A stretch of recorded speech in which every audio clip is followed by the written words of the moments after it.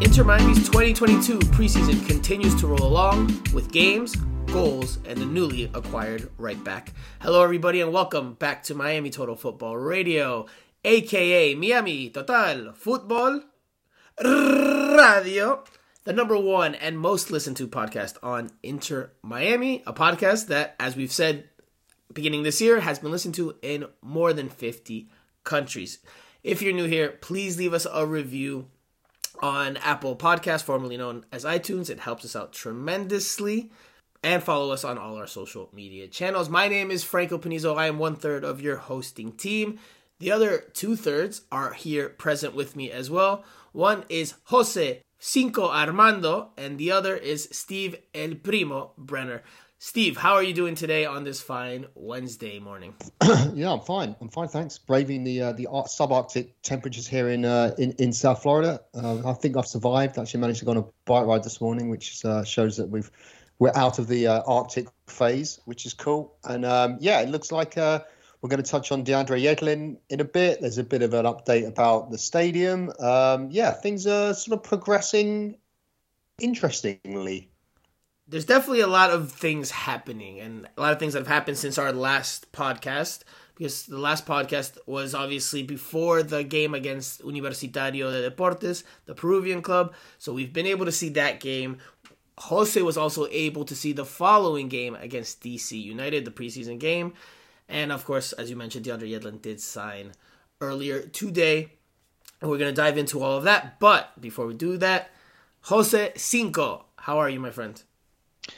Hey guys, I'm doing good. Very happy that I'm in South Florida and not covering the U.S. and Honduras match tonight in Minnesota. You know, seems like conditions are a lot better here in South Florida. So happy to be here. Happy to talk about Inter Miami. And like you mentioned, I was there for the game over the weekend. And I know people want to know a lot about that game because that game was not available on the Inter Miami app, so people were not able to watch the game. So I'm happy to give you all insight on that game. Yep, Jose will give us a full rundown and a full breakdown and analysis of that game. We will also, of course, dive into that Universitario game that we all attended. The fans were able to attend. It was a pretty fun atmosphere, and obviously there were a lot of goals in that game. So a lot to talk about. Let's not waste any more time. Let's get to it.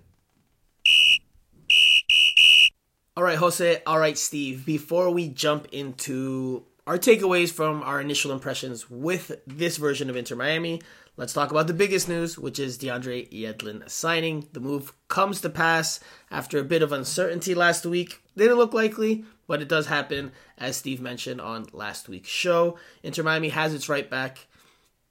Obviously, DeAndre Yedlin will slide in there as the starter on the right side of the defense. So that position has now been addressed. Now it all has come into the picture why they traded Christian Makoun for the number one spot. Now we know why they did that. Jose, I'll start with you. What do you think of the move? 28-year-old right back with U.S. men's national team experience, has played at very, very high levels in Europe. What do you make of Yedlin's arrival to South Florida?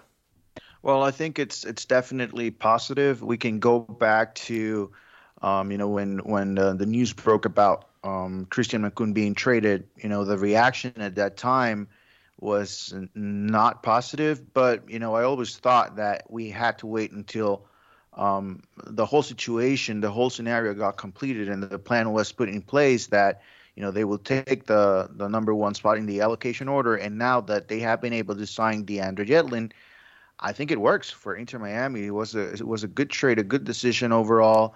They obviously needed a right back. They have enough center backs, and with Christian Makoun being in Charlotte, I think it's a good scenario for him. And now it is a good scenario for Inter Miami that he's not with the team anymore. Obviously, Yedlin brings a lot of international experience, not only with the national team but at the club level.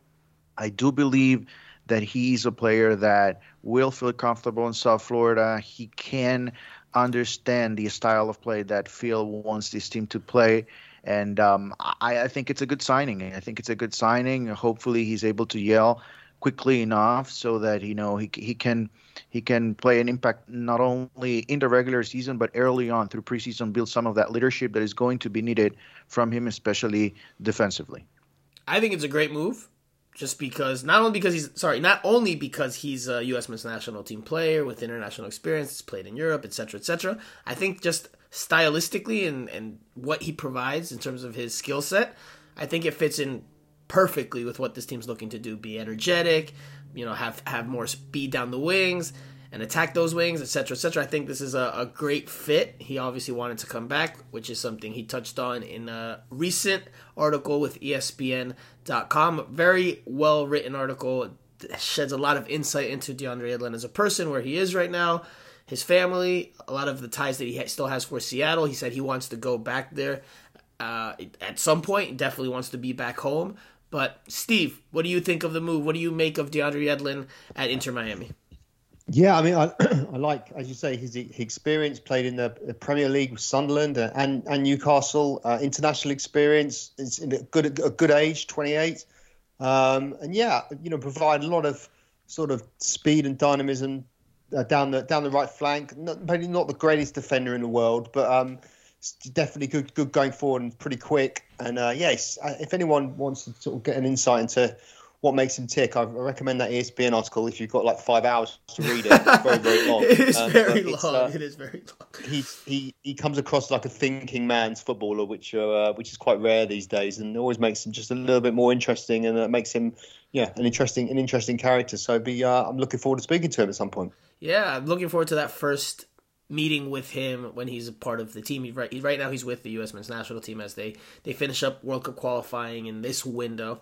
They have another match again tonight against Honduras, as Jose previously mentioned. We know who Jose is rooting for in that one. But yeah, I agree that the article was, albeit long, it was very insightful into who he is and all the books he's read and his thoughts on a lot of different things, as well as just football and life in general right now. So definitely worth the read. Definitely check it out. None of us three wrote it, so we're not promoting it for those purposes. It's just I thought it was a well done piece on a new Inter Miami player. And this is an interesting anecdote that I can share, because I imagine when he arrives here and they have the press conference or the scrum, however Inter Miami plans to formally present him to us, I imagine there will be a good turnout in terms of media presence. And I can go back to 2014 when he was in his second year as a professional. He was with the U.S. men's national team. He was one of the surprise inclusions on the World Cup roster. And we had in New York roundtable interviews at one of the luxurious hotels there on Times Square with the U.S. men's national team World Cup roster. And he was at his roundtable and he was sitting all by himself. There was not a single media member sitting there to talk to him, and because he was just fresh off just starting his professional career, and everybody was going to the bigger name players and Clint Dempsey, Tim Howard, etc., etc. Yedlin was there by himself. I did sit with him and talk to him for a little bit, but obviously had to do the job and talk to obviously the bigger name players. But now he is going to be one of those players on this team. He's going to be one of those leaders on this team because of where he is. He's still fairly young at 28, but he will be one of the leaders, one of the referentes on this team that younger players turn to, that has to lead by example on the field and in the locker room, and has to help, implement that. Looking for the word that Chris Henderson used, that culture, that he's going to have to help implement that culture that Inter Miami is looking to establish. So I think it's a good fit. I think it's a good fit for both parties. We'll see how quickly he gets rolling. But let's switch gears to the games, because there finally were some games for us to watch. Steve and I only saw the game against Universitario Deportes as well as Jose. Let's start there because all three of us were able to watch that one. So Inter Miami wins by a 4-0 mark. Impressive. Nice little way to show the local fans what this iteration of Inter Miami is about. A good way to introduce themselves. I want to just quickly ask you guys for your biggest takeaways from that game before we dive into a little bit more of, the formation, etc., etc. Steve, what was your biggest takeaway from Wednesday night's game, last Wednesday's game?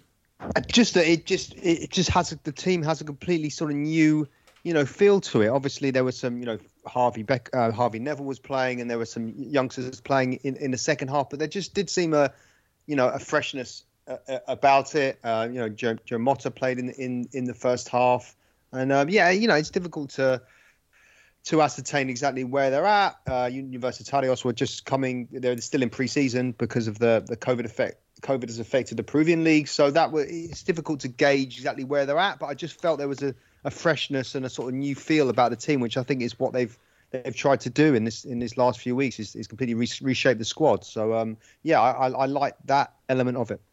Jose, what did you think of that game? That game in specific, because I know you watched the weekend's game, so you have maybe more arguments for your viewpoints. But if you could try to narrow it down just to Wednesday, what did you take away from Wednesday? What was your biggest? I would agree with Steve. I do believe that against Universitario there was plenty of intensity. There was a sense I think within everybody watching that you were watching the team starting to develop into something different than what we saw last year. I do believe that right now it's not only about Gonzalo Higuaín saying that he wants to be a leader. I think he's showing it a little bit more, and especially in that first game. I think the first half is basically what we can really count that game, because second half a lot of substitution. Even the coach of Universitario was complaining about that, and you can honestly say that if true everything that the Universitario coach said in a press conference, they do have an argument that Inter Miami had an advantage there. But still, I think you look at some other things other than the tactical. You look at the energy, the disposition of the players. I think overall a very good showing. I liked it. I think it's a step forward. It's early on. Obviously, they were not spectacular. They were not brilliant during the entire match, but I think it was a good way to start. Is there anything the Universitarios manager didn't say during that press conference? Because, that press conference is the equivalent of the ESPN.com article on DeAndre Yedlin. I was planning to leave because to explain to people when.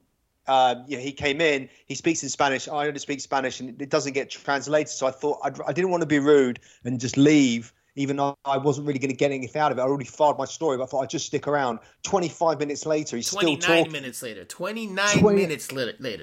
And he was getting absolutely grilled, wasn't he, by a load of Peruvian media on Zoom. Yes. And then all of a sudden, he finishes, I get up to go, and then a player walked in. I mean, I'm not dissing, player manager availability, but that was something special. I actually felt really sorry for him. He was getting hammered, wasn't he? I mean, he coaches one of the biggest clubs in Peru, in a country where football reigns supreme. So it's a preseason game, but that's the type of pressure that comes with leading one of the biggest clubs in a country like that. So I mean, he was getting grilled for half an hour about the loss, about the lopsided nature of the defeat. And obviously, he was given his reasonings and his explanations and his thoughts on the whole thing, which we can touch on in a little bit, because I just want to quickly say that my biggest takeaway was the intensity with which Inter Miami played. A team that's much more athletic, much faster. Those are the biggest things that you quickly take away. We can and we will dive into more of the details. Like Jose said, that first half is really where we had something to chew on and something to take away from the game, because the second half, yes, there were some good individual moments. The team played better, but when you have that many changes, it just makes the game abnormal, because that's just not a normal game circumstance where you're making, in Universitario's case, up to 5 changes, and in Inter Miami's case, 9, 10, 11 changes. So the first half's what we can really, really dive into in terms of what we might see from this team in 2022 when the games start counting for points. So let's start there, because I had this discussion with Jose in person after the game. Jose said he liked the first half. The first half ended 2-0. An own goal from Universitario, and then a nice, solid, cool finish from young center back Ian Frey. Looked more like a striker the way he calmly and in composed manner put the ball away with a low shot to the near post right before halftime. I did not like the first half, by and large, in terms of proposing or being on the front foot and trying to play soccer, play football. The structure, the shape, the defensive side of things, the organization, that was great. That was good from Inter Miami in that first half. But in terms of the build out and playing with the ball, and I know it's the second game of preseason for them, I didn't think that was great. And I thought 2-0 was a bit flattering for Inter Miami in terms of what we saw in that first half. Because the first goal, like I mentioned, comes off of Brekcia whips in a cross from the left, and the Universitario player, all by his lonesome, nobody really around him, just decides to play this awkward clearance attempt, and he pushes the ball into the back of his own net. And then Inter Miami, after that, for me, kind of lost whatever control it had of the game, and Universitario started creating more, and it had two very good chances. One comes off of a mistake from Inter Miami at the back and trying to build out, but a bit fortunate, I thought, Inter Miami, that they did not concede in that first half. And then Ian Frey obviously scores, and it's 2-0 in the first half, and it looks a lot more rosy than it was. At least that's my opinion. But I will say this: a virtue of a team is when they can get a result or take the lead when they're not playing well. And that's what Inter Miami did in that first half. They didn't play particularly well, but they were up 2-0. So that is a positive step forward, a good sign, because I think last year's version of this team, it would not have taken the lead at halftime or gone into the half with a 2-0 lead. I think it would be either on even terms at 0-0 or it would have fallen behind. So that is a positive step, but obviously there's better to be had in terms of the football on display. Jose, go for it. Listen, I think we can all agree that the score doesn't really matter in this game. Like, Inter Miami had a couple of mistakes defensively that should have been scored on by Universitario. So you can count those mistakes as a goal, and it doesn't really matter. Those are mistakes that they have to fix, and that's why we're in preseason, and that's why some players are getting an opportunity that most likely is not going to be there in the regular season. So other than the score, other than the mistakes that they had, I think the intensity was there. I think, it felt like the players had the right mindset. And that alone, for me, is a step forward. Whether you win 4-0 or you end up tying the game or losing the game, I don't know how much value you can put into the final score. I do believe that the team is making progress, and that's why what I saw on the field, I consider that to be a step forward. I consider it to be a step forward, and again, this is early preseason, but when you think about playing MLS teams once the season gets going, is that type of football going to be enough? That's why I think I think that they know that they need to improve by a good margin, because the football wasn't enough. The football wasn't good enough for me. They have to. That's the first game of preseason. It was the second game of preseason. First one we could see, but second game.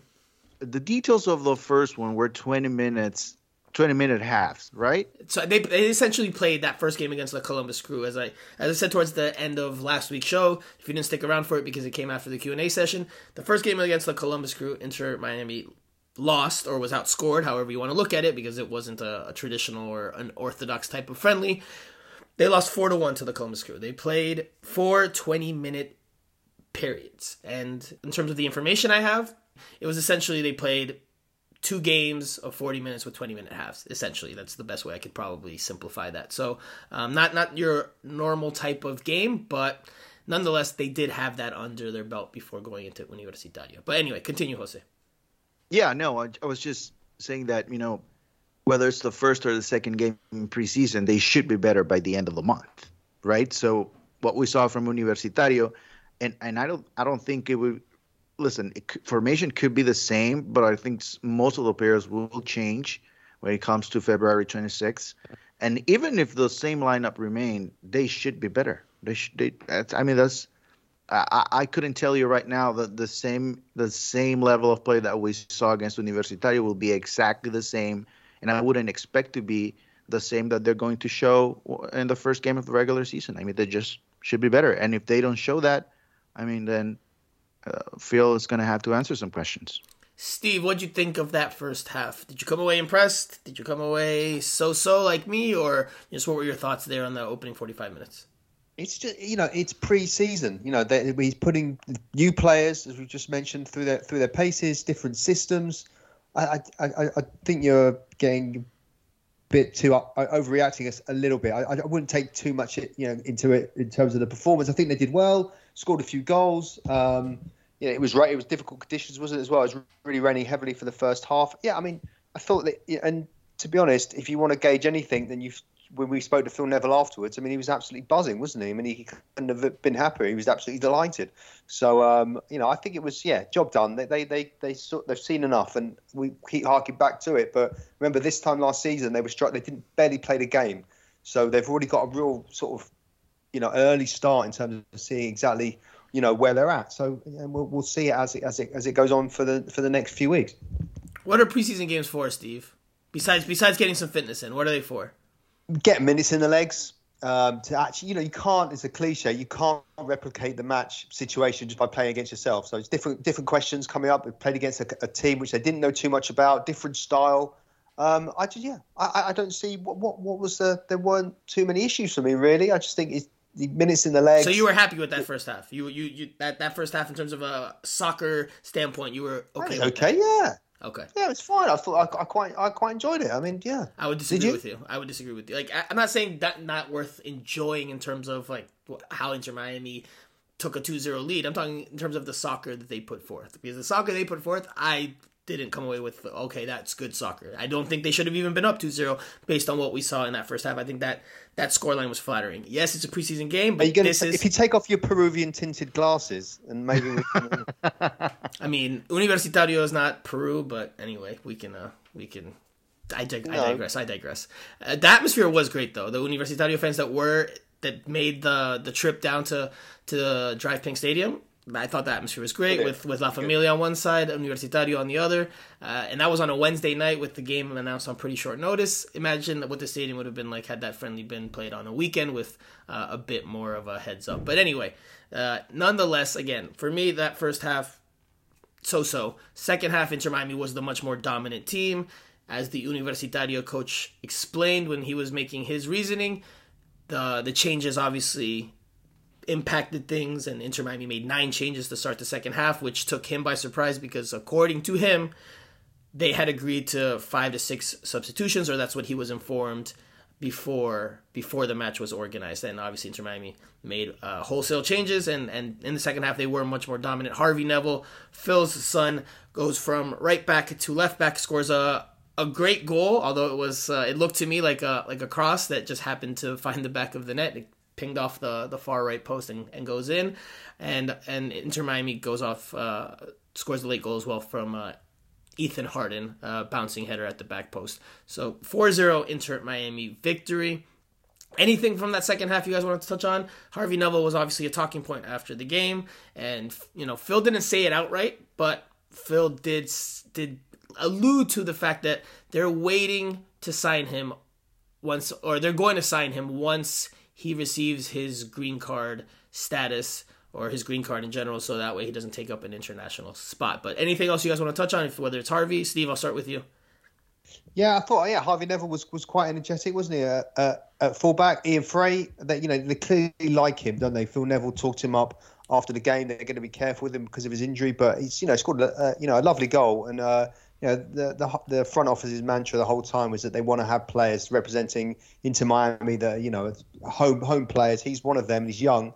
And Phil Neville's eyes sort of lit up a bit when they talked about him, and he's only young. That's the kind of player, if he's got the potential that they're building the team around. And I think that's the way to go.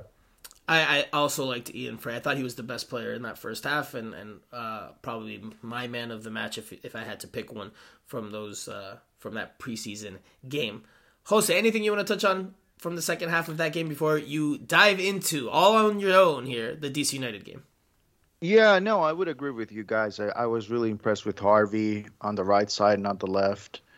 Also right back, right wing. I think he was very good. I was impressed. I haven't seen much of him before that game, so I thought he was okay. And I do believe he can earn a spot in the MLS team. And the other thing that caught my attention as well is that Phil deciding to go back to the 5-man back, or 3 in the back, 5. That's something that caught my attention because I understand that that's something that worked for him last year, but I was I was indecisive as to whether that's the way to go this year with all the players that you have and all the energy, young players. But in the end, he decided to do that. He did mention in the press conference that they're working on different formations. So we'll see when we get to see the four men in the back, or maybe a 4-4-2. I don't know what he's thinking about in terms of other formations, but just getting away from those three center backs. So I have heard, and I believe I shared this on one of the most recent podcasts, that they have trained in a 4-man backline, and they have also trained in a 5-man backline. So Wednesday, it wasn't surprising to me, but I do want to touch on that before we get into the game against DC United, because that's something that is notable. It's one of probably the biggest talking points, and we should not miss it. Is the formation that they used, because that's going to help dictate their shape defensively and how they go about things. Also in the attack, there was a lot of runs forward from both fullbacks. The three center backs, of course, clogging the spaces in the middle. You had your two central midfielders trying to help with the build-out, Higuain as the 9. And you had two wingers who didn't operate as wide as maybe traditional wingers would. They were a little more tucked inside. In this case, against Universitario, in the start was Ariel Lassiter on the right, Robbie Robinson on the left. They operated more in the half spaces, occasionally going out wide closer to the touchline, but it was they were a little bit more tucked in, and the fullbacks were providing width into the attack on occasion. So, what did you think of that formation, Steve? Jose just gave us a bit of his thoughts on it, and he's not sure if they should go with it. I think they're going to stick with this. I think this is going to be their main look over the course of the year for many reasons, which we can dive into. But I do think, just based on the way this roster has been built, look how many center backs are on there. I think they're playing a 5-man backline for much of 2022. Steve? Yeah, I guess it would make sense, especially now with sort of Yedlin, providing sort of attacking impetus. If you're going to play three centre backs, you're going to have two wing backs, that are sort of pushing on. So I guess that fits in a bit. And we saw that last year, didn't we, with poor Lewis Morgan, we were told to go to fullback rather than winger, but he does still like his fullbacks to push on. And I thought, Mbika, he's raw, but he's quite good on the ball, isn't he? So I think they've all got to, be able to use the ball and be good in possession, and attacks will start, at the back, and they'll play it out, and they'll look to use the wings, and then maybe Motta in midfield just trying to pull some strings. So but they've got options, haven't they? That's the thing. He's got options now. They have a lot of center backs, because we saw 3, and the players that weren't even there, that didn't play in that game. Jairo Quinteros, who was off with the Bolivian national team. Damian Lowe, who's with Jamaica. Ryan Saylor, who they've drafted, haven't signed him yet, but you can imagine that they might sign him. So they have quite a bit of options there. And again, that's just because of that reason alone. I would say that they're going to stick with a 5-man backline more often than not this season. I would also say, based on how MLS is and how this team is in terms of its makeup, I think that they will stick with that 5-man backline more often than not, because they do want to be a possession-based team, but they're a young team. There will be teams that are maybe a bit more technical and that will be able to knock the ball around. So I think Inter Miami wants to try to be solid at the back and try to be more competitive, keep the 0 there for as long as possible, and try to pick and choose their spots. I don't necessarily think this team will be as possession-based as they say they want to be, but we will see once the games that matter arrive. Jose, let's switch gears now to the DC United game you attended at DRV PNK Stadium. I was unable to attend. I was in Colombia for a few days, which I had a great time. That'll be my final thought. What a time I had in Colombia. But Jose, what can you tell us about that game, the formation, the performance, the individual showings? Give us everything you've got, my friend. Well, the formation was the same that we saw against Universitario. The one thing missing from the get-go was the intensity that we saw against Universitario, and Phil talked about it in the post-match press conference, and that relates a little bit to the energy from the fans. There were no fans in the stadium, even all media covering the game. We were down at the in the suites downstairs. We were not allowed to go up in the press box. So we had an interesting coverage, I would say, because we had more contact with the players. At least I paid a lot of attention to the communication aspect of the game, Hmm. and that was something really interesting to see. Higuain talking with his teammates near. That was something very positive as well. He was a little bit more assertive, but at the same time, he was trying to help everybody out. Plenty of talking points here, but I'm going to give you guys just so that you can picture the way the team played in terms of the formation. A couple of substitutions as well from the Universitario game. Calendar on goal. Harvey started on the right. Three men in the back with Frey, Mavica, and McVeigh, and Shea on the left. In the middle, Mota started again, and Mo Adams took Victor Ulloa's place from the game against Universitario. And let me tell you, Mo Adams, he played a really, really good game. Very, very good with the ball, solid, trying to find an outlet quickly. Same with Mota, but they were not able to connect. I mean, they were doing things individually. They were good, but they were not able to connect, and I think that will come with time. Playing side to side, it's going to be important for them to be on the same page. And in the attacking part of the field, Lassiter on the right side, Gonzalo Higuain in the middle, and Robbie Robinson on the left. Lassiter had a lot of opportunities early on in the first half, but he was not able to connect with either Robinson or Higuain. And at times it happened, which is something that I'm sure is concerning. It happened that Higuain went to the middle of the field to try to get some touches and then pushed through the right side. And Lassiter had plenty of room, plenty of time, but there was nobody inside the box that could finish the play. And so Robbie Robinson had to make a run from the left, and obviously most of the time it was too late. So those are one of the things that I think you have to think about when you plan to use this formation during the regular season. In the second half, we there were some notes as well in the second half because we were able to see Mo Adams as a right back or right wing back. Harvey again moved on to the left, and it wasn't good. It wasn't good for him. He did struggle a lot on the left side, and it needs to be noted as well that DC United, they played really, really well. They dominated possession in the first half. Not surprised. And, I'm not surprised by that. I'm not surprised by that. But sorry, yeah, continue. they were very good. They were very, very good. They looked like they were a step or two ahead from Inter Miami, and so I think it was a good test for them.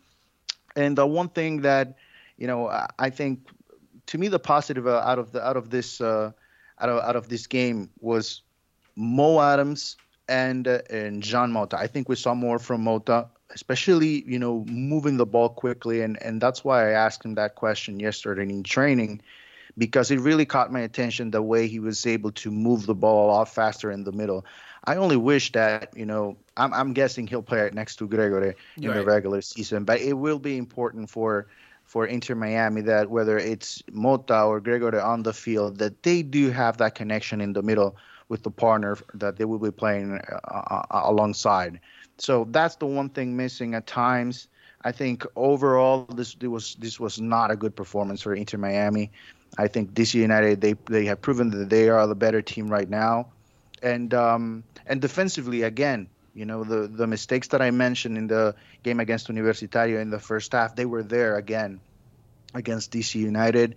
Mavica, to me, he was okay. You come to expect for those guys to make mistakes. It's a very young group of center backs. Harding came on in the second half as well. One more thing as well in the middle is, and in terms of the communication that I was mentioning before, is Victor Ulloa. He's a very important player for Phil. You can tell because as soon as he came on, he played with the young group this time. The game against Universitario, he was part of the experienced team, as we can say. Right. Second half, the quote-unquote experienced group. Quote. Right, yeah. But the second half this time around, he was the leader, and he was the player that called the plays, asking Ascona, who entered in the second half as well, to hold on to the ball a little bit more, not to rush and move forward. So he was a positive influence in the middle. So I can tell that Victor Ulloa, I don't think we give him the credit that he deserves, but I think in training and just from being around the young players, he's going to be a very important part of this team moving forward. So I think, again, to repeat, overall, not a good performance. Defensively, a lot of mistakes. They were not able to recover the ball, not a lot of possessions, but individually, some sparks in the middle. And Harvey, again, with a good performance on the right side, not so much on the left. And the connection at the top is something that, without a doubt, needs to work on, whether it's Lassiter on the right side or Robinson on the left. Robinson, not a lot of connections with his teammates, which is something that needs to change. He cannot become a 1v1 player all the time. At some point, he needs to look to find a way to connect with Higuain in the middle. And that give and go that Higuain gives Miami in the middle of the field moving forward needs to find an association so that it can be successful when it comes to real competition in the regular season of MLS. So that's what I can tell you about the game. I do believe that there are some things that need to get better from that game, and I think I'm glad it happened at this point in preseason because there's still time, and we'll see Leonardo Campana and Emerson Rodriguez, who were not available again, when they are going to be able to actually play games with this team so that we can actually see what the impact that they can make. But so far, I think this game, not as good as the first half against Universitario. I nodded my head while you were talking there because that was as thorough or an analysis, as a breakdown as I could have imagined that you could have given us. That was spectacular. I'm going to give you a round of applause, actually, Jose, because Cinco, you went above and beyond there, brother. That was really. I mean, I'm a soccer junkie. I'm a soccer nerd. So I listen. I wasn't there. I wasn't able to see the game. This wasn't live stream. So that is the type of information and the type of breakdown that I really, really like and appreciate. So, thank you for that. All that. There are some things I would like to touch on based on what you said. And Steve, I know you've been quiet for a bit, so I will ask you to chime in as well because based on what you're saying, Jose. Now they've played 3 preseason games. Yes. Yes, okay. 2.5. I would say. Okay. But again, 3. I know you like to count the first one.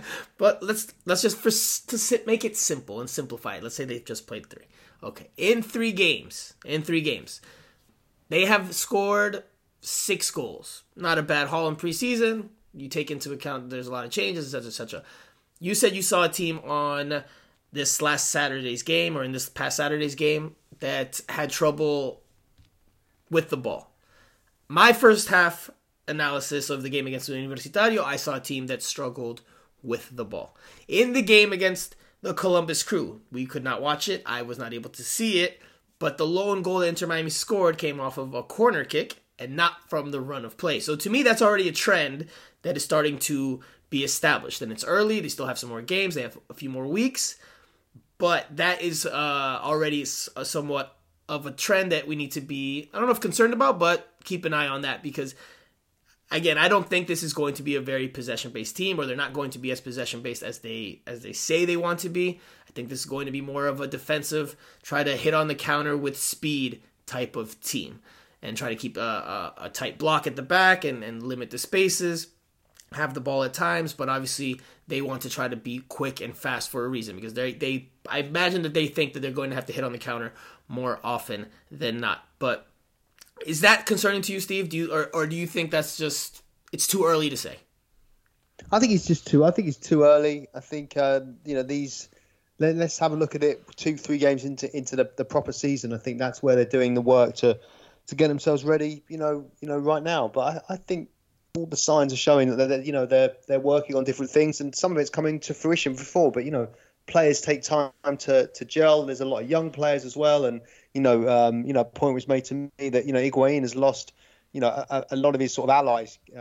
Gonzalez Perez, Vigal, the guys that he sat with at lunch every day, they're not there. So it's interesting to see what effect. I know we touched on that last week, maybe the week before, but what effect that will have, and and he'll help now cajole the younger players. So there's a lot of things going on. What you would see when you make so many changes, but the proof will be in the pudding once we start the season this month, 3 weeks time. That's what I'm saying. It's coming. The season's fast approaching. It's coming quick. Jose, is that at all concerning to you? Is that something? I don't know if concerning is the word, but is that something you're keeping an eye on? Is that something that this Inter Miami team you think might have trouble with, or do you think things will start to resolve itself or themselves once Emerson Rodriguez is able to play, once Gregore is able to play? He hasn't played yet. Once Leonardo Campana is able to play, and if they bring in this more attacking DP type of player, that will figure itself out. What are your thoughts on just that, the attack and the Inter Miami with the ball? Well, I think bringing all those players into the lineup will definitely help, but I think it also comes down to who you're playing against.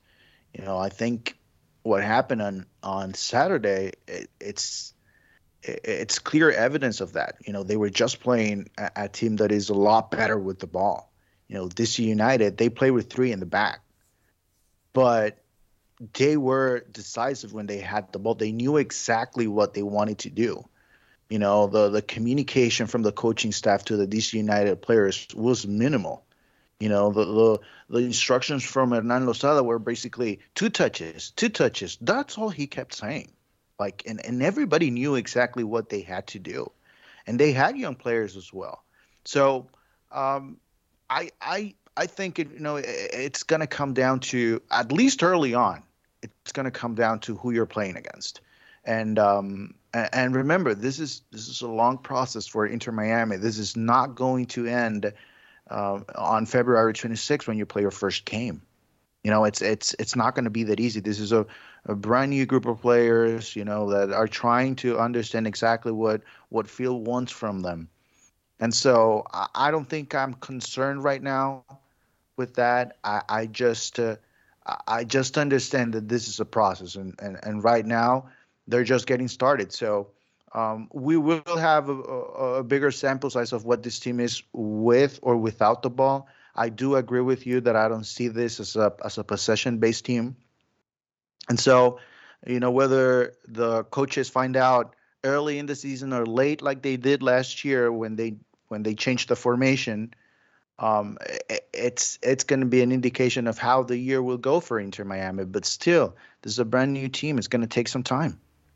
Okay, well then we will leave it there unless there's anything else Steve wants to add on either of these 2 games or the state of the team, because we've been going on for a bit. We're closing in on our first break. So, Steve, anything you want to add with regards to the team, the performances, or as anything as we head into this next week and this next game on Friday? Inter Miami plays CF Montreal, closed doors, scrimmage now, but anything you want to add at all? Well, Jose, correct me if I'm wrong, but it sounds like he started pretty much the same defense on against Universitarios and then against DC United, right? Right, correct. Yes. Yeah, so that gives you an early insight into what, and as you've touched on already, where his mind is at. You normally in the preseason friendly, you try and give everyone a run out, but they're trying to nail down starters for that first game on the 26th, and that's clearly the way they're going in terms of that back line. I don't think that will be the back line. I think that Jairo Quinteros will be a starter on this team. He just wasn't around for those games because he was with Bolivia. I imagine Mabika and McVeigh are probably starters, but I think Quinteros is in there. I don't think Frey is, like they said, they're going to bring him along slowly. I don't think he's going to be a starter at the beginning of the season unless he continues this form, because right now he is the leading goal scorer on Inter Miami this preseason. Come on now. Come on now. He's got 2 goals, man. He's got 2 goals. He's got 2. 2 in 3 games. So that's just a stat. So, all right. And I do want to touch on one more thing really quickly that Jose mentioned before, because there are different ways to view the game. Something we touched on yesterday at practice. You can see the game from TV. That's one perspective. You can see the game from up above in the press box or in a suite. That's a different perspective. And then you can see the game from on the field like a coach does or like a technical staff does. And that's a completely different perspective. So I appreciate that you were able to take in the different types of elements that one can have when watching the game from field level. I have a hard time watching football from the field level. It's just not I don't know if I have the eye for it or what. Like, I don't think I could be a coach because I just don't see the game well from field level. I see the game much better from up in the press box when you can see the team's shapes and how they're moving as an organized unit or a disorganized unit. So I thank you, Jose, again, for being able to provide us with that information, because those type of details are things you can take away from field level in terms of the communication, how much more physical and intense things are, and how quick things are. The game is played from the field level. And obviously you can pick up nuggets like communication and such when there's no fans in the stands. So, Jose, thank you again. But let's take a quick break. We have a few players we still want to touch on, including Clement Diop, who may be the starter for the season opener. Maybe. But we'll touch on all that after a quick break after this.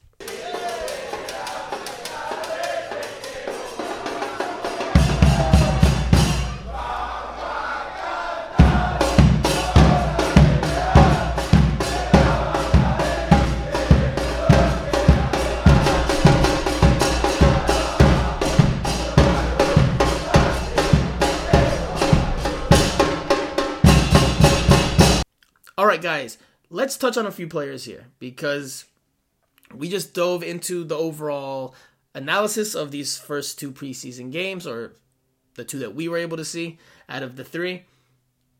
Let's dive into a bit more of the standings of current players, or the current standings of players, sorry. One is Clement Diop, who spoke to us yesterday for the first time, and I think I said this last week, but I think or 2 weeks ago, I think there's a very good chance he is the starter on February 26th against the Chicago Fire. Nick Marsman's still working his way back from injury. There's nothing Diop said yesterday that was revealing in terms of, them thinking that he will be the starter or anything. There was nothing like that in his comments, but just based on where we're at, we haven't seen Nick Marsman in a game yet. Diop has played in all of them. He started that game against Universitario, so I think Diop will be the number one guy at the end of the month. I imagine he'd be the starter over Drake Callender, who's still a young up-and-coming goalkeeper. I have questions about Diop. He made some good saves against Universitario, but in terms of his build-out and connection, I saw some mistakes there against Lau. But what do you guys think? Do you guys think we will see Diop? Do you think there's any chance that Nick Marsman starts, or is Diop going to be the guy at the end of the month? Steve, what do you think? I mean, if he's not fit, I don't think he hasn't really got many other options, has he? I mean, he could go Drake Callender, but again, do you think we'll see Nick Marsman? Do you think there's a chance, or do you think Diop's the guy? Do you think they're planning, Diop will start? Because let's say Nick Marsman recovers this week or next week. Is that enough time for him to start in goal with a whole new back line by the end of the month? Probably not. It depends. We don't know how much training he's been doing. And Marsman didn't really do too much wrong, did he? Last year when he came in. So yeah, but if he's not been fit, then it looks like it could be the new guy who's going to start off. Yeah, I listen. I don't have any information with regards to how severe his knee injury was that he suffered at the end of 2021, but I have become aware of some information that it might be more serious than they've been willing to admit. Because when we've asked about him, we've been told he's just doing individual work, or he's doing work off to the side. There's never been a real description of what his knee injury was and how long the recovery is. That has never been provided publicly by the team. So let's keep an eye on that. Jose, what are your thoughts? Is Diop the guy at the end of the month in between the sticks for Inter Miami? Well, I think it's too early again. We still have 24 days until the start of the season. But obviously it's not looking good for Marsman.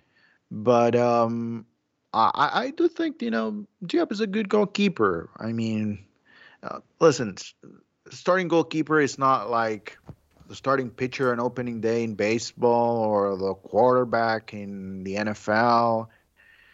It's a position that you can rely on your backup for a game or two. So I don't think it's that concerning, but as of right now, yeah, I mean, it's looking like Diop will be the starting goalkeeper for Inter Miami. Yeah, I think, look, Nick Marsman, one of his strengths, one of the biggest talking points after he arrived last year was his ability to hit a good pass, be it, in the air or on the ground. And I think given that he had a knee injury, it's going to take some time for him to get not only back to full health, but also to feel confident in hitting those passes and obviously developing chemistry with a fairly new back line. So I think Diop, again, I will reiterate, I think Diop will be the guy in nets at the end of the month against the Chicago Fire. Okay, let's switch gears to Robert Taylor, who is rumored and linked to be moving to Inter Miami. It sounds like it's going to happen, and obviously, I've never seen him play. I don't know if you guys have, but Steve, what do you think a player like a Robert Taylor will bring to Inter Miami? What will he add? Do you think he's a potential starter? Do you think he's more of a depth option? What do you think Robert Taylor will bring to Inter Miami? Well, I mean, again, more just continental experience, having come from Sweden, Finnish national team player, 27 years old. I mean, he's been around. He's got a weird, played a youth career, Barnet, Lincoln City, Nottingham Forest. He's been all over the place, and hasn't really played too many games where he's wherever he sort of ended up. He's been in Norway. Excuse me, he hasn't played in Sweden. I made that up. So on your Football Manager, he has. Yeah, I've got to check him out. Actually, I'm currently manager of Orlando City right now, and it's not going very well. Oh man, the listeners are not going to like that. They're Sorry, not going to like that. But Phil Neville is under pressure, so if the job does come up into Miami, I will go. But I'm having a problem with Dal DK at the moment. But anyway, that's irrelevant. He's been around, but he hasn't really stuck around anywhere. So he's very nomadic existence, but just I guess brings different experiences to the table. Be something different to what they've already got. He can play at wing back. He's a midfielder as well. Yeah, it looks like an interesting guy. It doesn't sound like he's going to be an absolute world beater, but just another body and an experienced one as well. Jose, what do you think? Is this the player that you think Chris Henderson was alluding to in his press conference in terms of bringing in another player that can help create chances for the team? Or do you think that there's another player out there somewhere that they're also looking at? Well, it's really hard to tell because, we don't really have an indication of what the plans are for this team in terms of finding that. I think the one player that they're missing is that number 10. Right? That player that can actually prevent Gonzalo Higuain from moving away from the box. I really don't like that idea.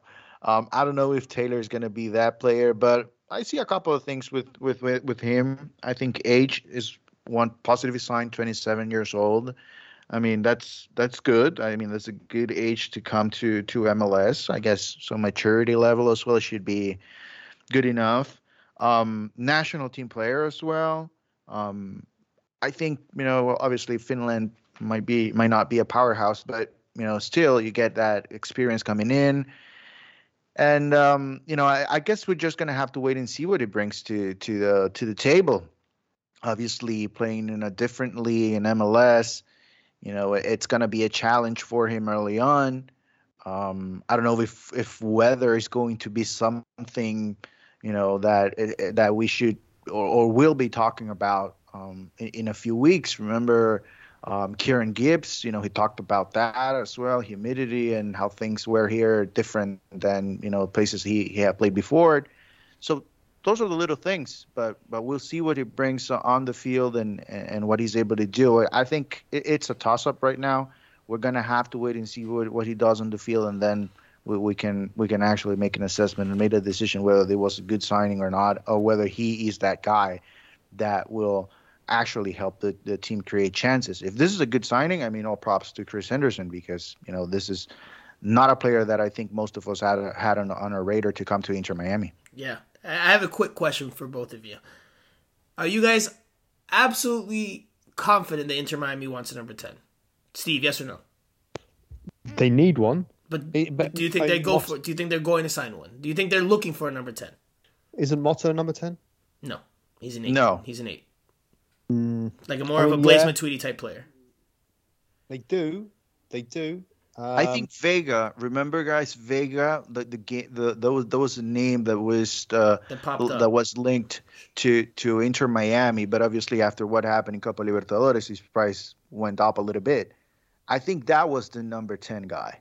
But do you think they're still actively looking for a number 10 right now? I'm not convinced that they are. I'm not convinced that they're looking for a number 10. I think this team is going to be what we've seen so far in preseason. A team that has 5 at the back, plays with wingbacks that rush forward. They have 2 wingers that they can provide with, but are also tucked in and playing the half spaces. And then you have your 2 midfielders. Because if you bring in a number 10, now you're changing the whole thing up. It's going to be a 4-2-3-1 possibly, and you have a 10 that and is Higuain going to drop back? I mean, that there's a whole bunch of questions I have. Given the skill sets that I see from players on this roster, I don't think that they're necessarily looking for a 10. I don't think they've ever even said that. I could be wrong. My memory could be mistaken or could be shoddy right now after all those Águilas that I had in Colombia, but I don't believe they've ever come outright and said, we want a 10. Henderson said we want a more creative player that helps with, generating chances and opportunities, etc., etc. But he never said a 10 outright. I think a lot of us on the media assumed a number 10 because they don't have that type of player on the roster. But and it matches the description. Yeah, no, of course. But I mean, someone that can help generate chances and be creative can also come from the wing. It doesn't necessarily have to be a number 10, which is why I'm not fully convinced that they're looking for a 10. I'm not fully convinced. Maybe they are. And I'm completely wrong, but I'm not fully convinced that they're looking for a 10. They might think they already have a number 10. With Higuain. If they drop Higuain and then put Campana as a 9. Yeah, absolutely. And Higuain has mentioned that. And right. We've seen it even in these games. He's lined up as the number 9, but he's dropped back. He dropped back in that first half against Universitario at times and played more like a false 9, which then allowed the wingers, Lassiter and Robinson, to provide the verticality and the penetration into the final third at times. So I think we could see that. I think we could see that over the course of the season. You have a point there, because if you look at the midfielders that they have, I'm going to give you names: Victor Ulloa, Jean Mota, Mo Adams, even George Acosta, Gregory. They all feel, it feels like they're basically the same player. They're all right. They're all 8s or 6s. There's not. I mean, George Acosta, you can make the argument he can play the 10, but obviously he hasn't played at this level, so they don't have a bunch of 10s. I was just giving you another name, but right. They are basically the same player, and so similar skill sets is the best way to say it, I think. Right, and through the wings, they have options as well. So I mean, it could be they could honestly play 4-2 and 2 wings. And 2 strikers. Yeah, they could do it. I mean, they could play Higuain and Campana side to side and just give that would be more freedom as well. That would be Steve's absolute dream, the old-fashioned 4-4-2. And we've talked about that. We touched on that last year. I remember us touching on that last year when it was just you and I on the podcast, and I think I gave you stick for it because I it is a very almost outdated formation in modern football, but maybe Inter Miami turns to that old-fashioned 4-4-2 to create that block of 8 and try to be real tough to break down and obviously look to hit on the counterattack. Maybe we see that. Maybe we see that if and when they go to a 4-man backline. But I do think, again, they'll stick with that 5-man defense for much of the year. Quickly, last thing we should touch on, or that I want to touch on here, is the stadium update. Steve, this is your bread and butter. I know you love talking about the more local politics and everything that goes into a stadium deal. So what can you tell us about the latest update on a stadium project in Miami? Well, only that there's a special city commission meeting scheduled for Wednesday, February the 3rd, 10 a.m. City Hall, where they are considering any and all actions relating to the proposed lease for the Miami Freedom Park. So basically it's Inter Miami trying to get a lease for Mel Reese. Lease for Mel Reese. To then move forward with the next part of planning. Now, if they do get the lease for the golf course and that area, then that is seen as a pretty major step forward. There's a lot of obstacles to clear there, but I'm told that they're going to vote on the lease. Typical political situations involving. I think Ken Russell is one of the commissioners. He's trying to get into the Senate. So it's very much all up in the air. If they get the lease, I think it's a step forward, but there's still a lot of hurdles to clear. And even someone who's very close to this was telling me this morning that he wouldn't even expect, a site to be built for or be ready until maybe 7-10 years time. So, wow. It's the same person actually said that he attended the game the other day, having been a staunch sort of opposer of the stadium in Fort Lauderdale, thought it was fantastic. So, it's a potential step forward. I wouldn't get too excited there. It was interesting that Maya Held and our friend Michelle Kaufman did big pieces last week, sort of really pushing the whole, we don't want to be in Fort Lauderdale, we want to be in Miami, probably with a nudge from Mayor Suarez, who obviously is keen to put this through. So, it rears his head up now and then. It's kind of, there's not much movement. If they get the lease, it's interesting. Certainly, it's a step forward. But, there's a lot of red tape and stuff to sort out. But it'd be interesting to see what happens. Can I be honest? I mean, I'm always honest on this podcast, obviously, but I'm going to be painfully honest here. I'm bored of the stadium conversation in Miami. Like, we've been talking about it for years. And it's moving at a snail's pace, and it's always another hurdle, another thing. And I get that's part of the process, but I'm bored. I'm not going to add anything to the conversation other than to say that. Jose, anything you want to add with regards to the stadium? Yes, forget about deadlines when it comes to the stadium, the building a stadium in Miami. There's no 2 weeks, there's no 3 weeks, there's not 1 month. One day will happen. If it's, God's will that it happens, it will happen. If not, please don't stress. Just go to Fort Lauderdale. By now, I think everybody's used to that. Listen, I drive 1 hour and 15 minutes to get there. And I'm getting used to it. So, of course I'm getting paid to do this, but still. Yeah, not quite the same thing when you're getting paid to do it as opposed to paying money to go do it. So, apples to oranges there, my friend. Apples to oranges. Anyway, Jose, really quickly, are you bored of this Miami Stadium news? Quickly, quickly, yes or no? Yes or no? I am. I'm like, It's so far off. It's not anywhere close, and we've talked about it for years and years and years and years. Are you bored? I'm gonna say this. I'm not bored when I think about having a stadium 20 minutes from my house, and I get really excited. and then I start thinking about the politicians in Miami, and then I'm bored. Okay. All right. That suffices. All right. Well, we'll leave it there. We have our Q&A session. We'll run through that very quickly and give our final thoughts. We'll do that after this.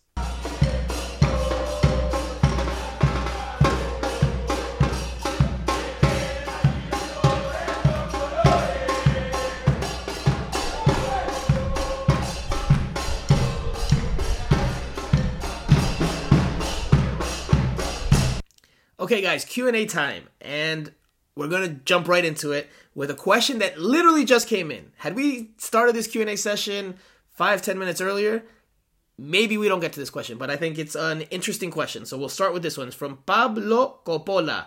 Is Diego Alonso's instant success with Uruguay a telling sign of how poor of a job Inter Miami did to set him up for success?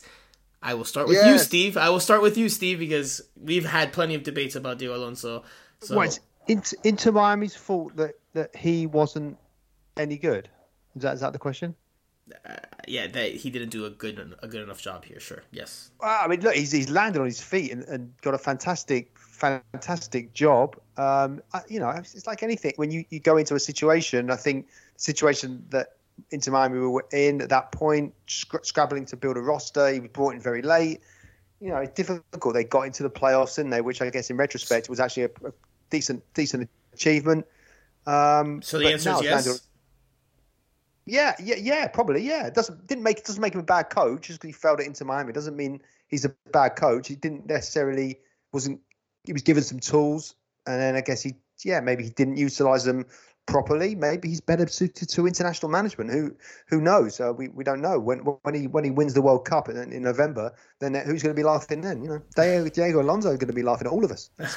Well, I'll answer the question in this way, and then Jose, I already heard your yes, but the question is Diego Alonso's instant success with Uruguay a telling sign of how poor of a job Inter Miami did to set him up for success? Now, if you're unfamiliar with the job Diego Alonso has taken or the job he's done now, he has become Uruguay's national team head coach, another person that has landed a very prominent position after maybe not doing so well with Inter Miami, like Leandro González Pires and Nicolás Figal. He replaces El Maestro, the long-standing, legendary Uruguayan coach, Oscar Tabares, and he has gotten Uruguay to 2 wins, back-to-back wins, a 1-0 win on the road against Paraguay, and then a 4-1 thrashing of Venezuela yesterday. So Uruguay has now moved into 4th place in World Cup qualifying. They were in danger when they fired Tabares of not making it. They made the change. Diego Alonso's come in and they've gotten off to a flying start under him. I would say I don't know if it's a telling sign. It's definitely a sign that Inter Miami didn't offer him a whole lot in terms of giving him the tools to succeed. But I also think that you have to take into context the fact that he's coaching a national team of the stature of Uruguay that, yes, it was in a bit of a rut before his arrival, but it still is very, very, very talented with the likes of Luis Suarez, Rodrigo Betancourt, there's Edinson Cavani. There's so much talent on that team. So he's basically swapped Carranza and Robbie Robinson for Luis Suarez and Edinson Cavani. So I think I can get to the World Cup like that. But I will say one thing very quickly is that someone I spoke to who worked with Diego Alonso said that Diego Alonso was very hands-on. He wanted to be involved in everything, micromanaging everything, which sometimes doesn't work because you need to delegate a bit more, which Phil Neville does. But when you're an international manager, because you're not seeing the players the whole time, maybe it suits his style of management a bit that he can be all over everything, and then but the players won't be there the whole time, and he can sort of micromanage until his heart's content. So it may suit him better. So it's going to be interesting to see how they get on. I was going to add that as well because he's coaching Uruguay's national team. That is the country, his birth country. It's his home. He knows those players or what those players are about. Maybe not personally that well yet, but he knows what makes them tick. He knows what the Uruguayan player is like. He was a former player himself. So he's more familiar with them than maybe he was with an American player or the MLS system, which is, as we know, very complex and complicated. So I think it's hard to just say that his success with Uruguay, or his initial success with Uruguay, is just a result of him not having a whole lot of positives or a lot of success around him at Inter Miami. But I do think it's a bit of a sign. Jose, your turn. Well, I do believe Inter Miami missed a chance with Diego Alonso, but the one name that comes to mind, it's Paul McDonough. I don't think he built a good enough team, and I think he built the team on that first year that he liked. But then when they signed the coach, maybe he was not comfortable or he was not ready to work to implement a formation that he liked with those players. There was a disconnect at some point there, I believe. And then, Absolutely. Diego Alonso, if you were able to convince to lead players like Edinson Cavani, Luis Suarez, Diego Godin, to believe in your system, then, I think you have to be a good coach because they have been around and they have been around a lot of coaches. And at the national team level, they had a very good coach for a long time. So, that tells you the story about Diego Alonso. So let's be right. He left under a cloud. He's sort of staying the CV, and he's gone on to land probably his dream job and the biggest job for any Uruguayan coach or player. I mean, good, fair play to him. Whoever his agent is deserves a raise because they've done superbly well. He's going to go to the World Cup. Amazing story, really.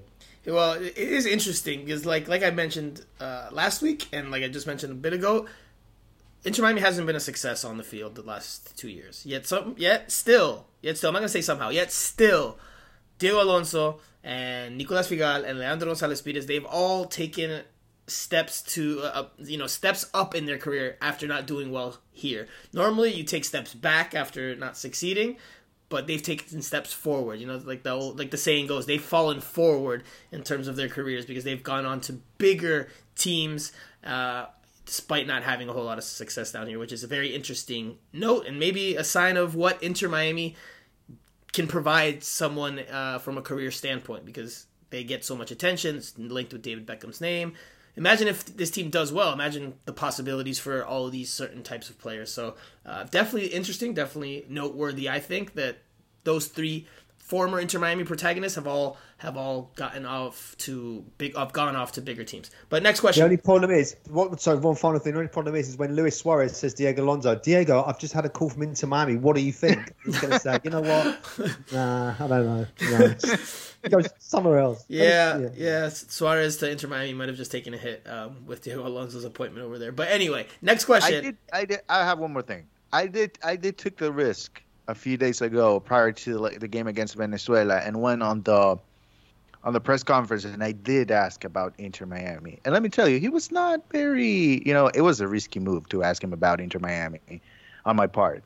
But he was okay. He was okay with the answer. He was positive about it. He's always a professional. He was always a professional. Always a professional while he was here. Even in the hard games and the hard moments, the hard questions, he always kept it professional, even if he was probably boiling under the surface. But next question comes from Endo, and this is a bit of a lighter one, but he says, I recently saw that Inter Miami follows Orlando. I'm not going to use the expletive. I'm just going to say the team's name. Orlando City. I'm absolutely gutted. Why in the world do we follow our biggest rival? This has to be a joke, right? Like, why? It doesn't make any sense. Arsenal don't follow Spurs. Barcelona doesn't follow Madrid. Bayern doesn't follow Dortmund. Jose, your thoughts? Because it's MLS. Exactly. That's why. Because it's MLS. Maybe there's a rule somewhere at the Don Garber, or maybe a memo from Don Garber, that they do have to follow every single team in the league. You want followers, you want clicks, you want likes. That's what you like. That's MLS. That's MLS. So that's why. I can tell you this for a fact. This is information that I have, and I can't put it to this social media following per se, like this trend of following every team. But I will say that I know for a fact that there are rules in place that clubs have to announce certain things that other teams are doing over the course of the year. Like it's obligated, mandatory for the teams to do that. Like, let's say the Chicago Fire are no longer in the playoff run. Their season's over. The playoffs are going, but they're out of the playoffs, and they're in their off season. And the news comes out of, this is the schedule for the playoffs, just for an example, right? And I'm just giving you an example. I don't know if this is exactly it, but this is an example. Every team has to put out a release saying this is the schedule, or etc. So these are when the games are played, etc., etc. So there are mandatory obligations from MLS that make every team have to follow certain types of rules to help the league grow, which is, you could have your viewpoint on it. Steve, what are your thoughts on the social media conundrum here? I think have a word with Inter Miami social. It's not a conundrum, is it? It's not a conundrum. It's a modern day first world question that, in the cold light day, and absolutely zero disrespect to the questioner, but I don't think anyone cares. They really don't. I mean, he cares. I don't care. He cares.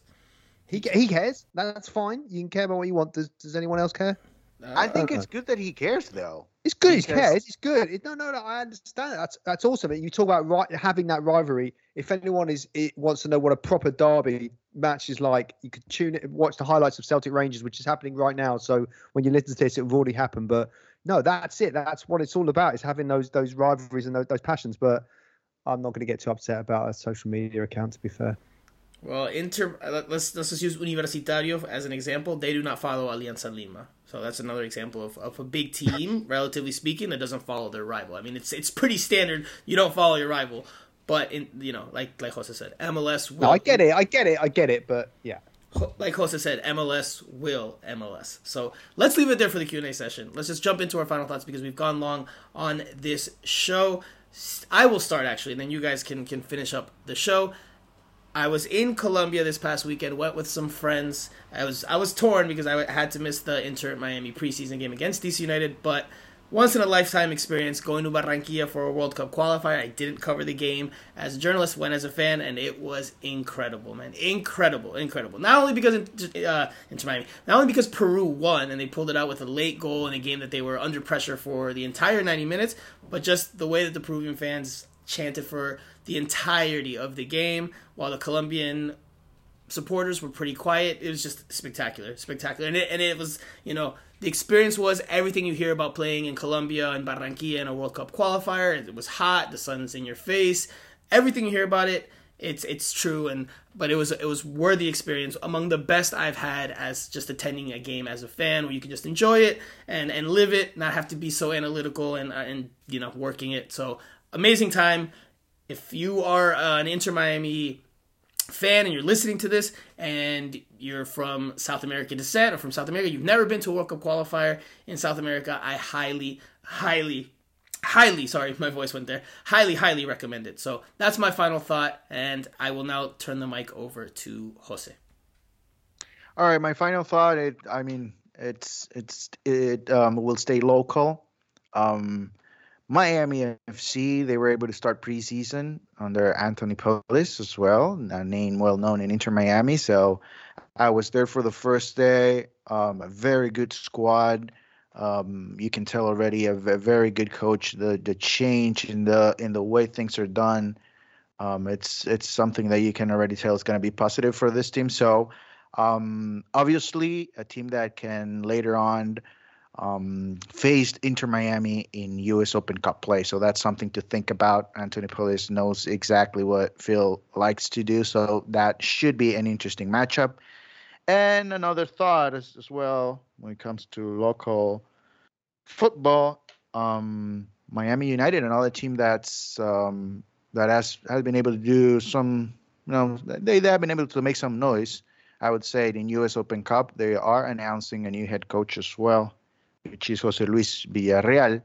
So, things are getting interesting when it comes to U.S. Open Cup, which is, by the way, my favorite tournament in North America. So those are my final thoughts. Steve, you're up. Yeah, no, I just think momentum is being built. I'm excited to see Yedlin, and now also interesting to see who they're gonna go for now. Maybe that DP spot won't be filled until the summer. We'll just have to wait and see. But and yeah, once again, if anybody wants to watch Celtic Rangers, they definitely should on CBS, the highlights, because it is one of the great derbies in world football, if not the greatest, without a doubt. I've been there once, went to Celtic and Parkhead in Glasgow, and you just, the atmosphere is just phenomenal. So, but not as good as Colombia versus Peru, obviously. Oh man! Shout out to Emilio Aguirre then for the Celtic Rangers. Yes. Yes, the number one left back in the history of Celtic. There you go. Not as good as Peru-Colombia. Look, it just the overall vibe, man. Just being in a country where football reigns supreme and it means so much to everyone. It's just a spectacular. If you're a soccer fan, it's a spectacular and a late winner as well. Yeah. Oh, I mean that was the icing on the cake. But and it's not the first World Cup qualifier I've had in South America, but just finding that feeling again. And feeling that vibe and that electricity and that atmosphere is spectacular, because you see how much it means. When Colombia lost, the national team got booed off the field, and there were a lot of choice words for that team. That happens here in Miami, but the day-to-day, you don't see the local news talking about it. You don't see that type of pressure.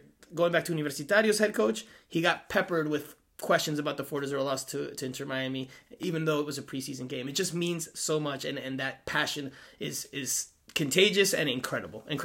I think only football brings that in terms of a sport on a worldwide scale. But anyway, let's leave it there for now. We've gone very long on this podcast, longer than we intended to, but that's normally what happens here. Thank you guys again so much for listening. If you stuck around to the very end, please give us a follow on all our social media channels and a review on Apple Podcasts. We really appreciate it and helps us out tremendously. We'll be back again next week. We'll have more games to talk about, more news to dissect, and plenty, of course, to bring you guys. We'll also have a special guest. It won't be an Inter Miami player, but we do have a guest lined up for you guys next week. But for Steve Brenner, for Jose Armando, I am Franco Panizo. This is Miami Total Football Radio, and we'll talk to you guys again very, very soon.